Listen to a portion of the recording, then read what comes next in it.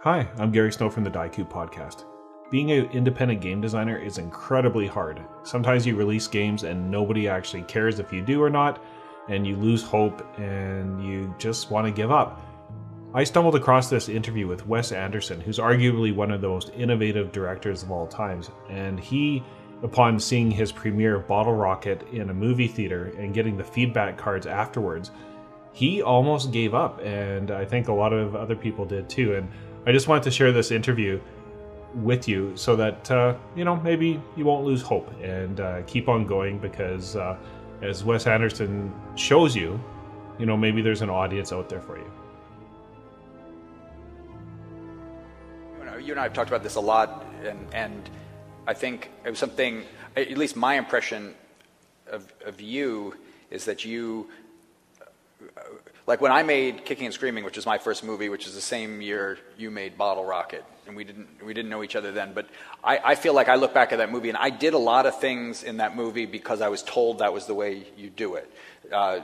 Because I hadn't been to film school, I didn't do it sort of the same way. You and I in some ways came to it similarly in totally different areas, but I did things like looping that I wouldn't have done. I did the way we cut it. I let the editor cut it first, and then I went and it took me even a couple movies to kind of learn, you don't have to actually do it this way.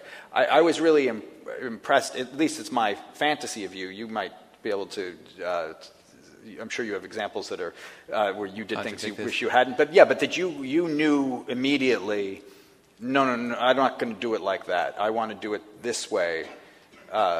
Yes. Well, I think you mean doing Bottle Rocket? Doing Bottle Rocket, yeah. Well, that's the funny thing. I feel like I was never more confident in my life than when we made that film. Yeah. And never less confident than when we screened it. Mm-hmm. The first time we screened it was part 2 of my life. Because up to that point, my attitude was, just wait till they see this. Right.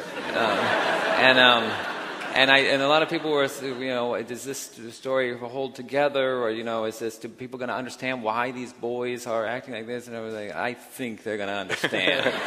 It's pretty funny. And then we screened it in you've heard me tell this many times, I suppose, but maybe they relive it. Yeah. Yes. We screened it in Santa Monica at the AMC 17 or something like that on the 3rd Street Promenade. For an audience of 400 people, and as the reels unspooled,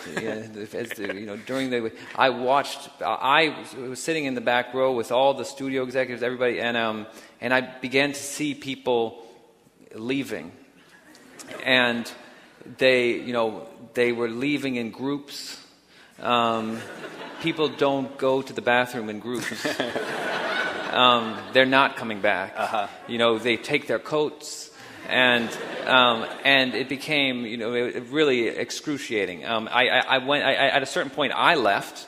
I tried to be very discreet about it because I didn't want to add to the Exodus feeling, but I also couldn't take it.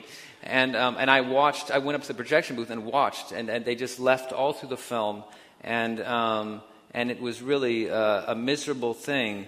But I remember afterwards we had the audience cards, the reactions, and they just you get the SUCKD. That's the sort of thing you had. And a lot of things where favorite whatever, none, one after another. But I remember that we were going through it, we were kind of analyzing it. Everyone's feeling bad for me, that I won't be able to do this with my life.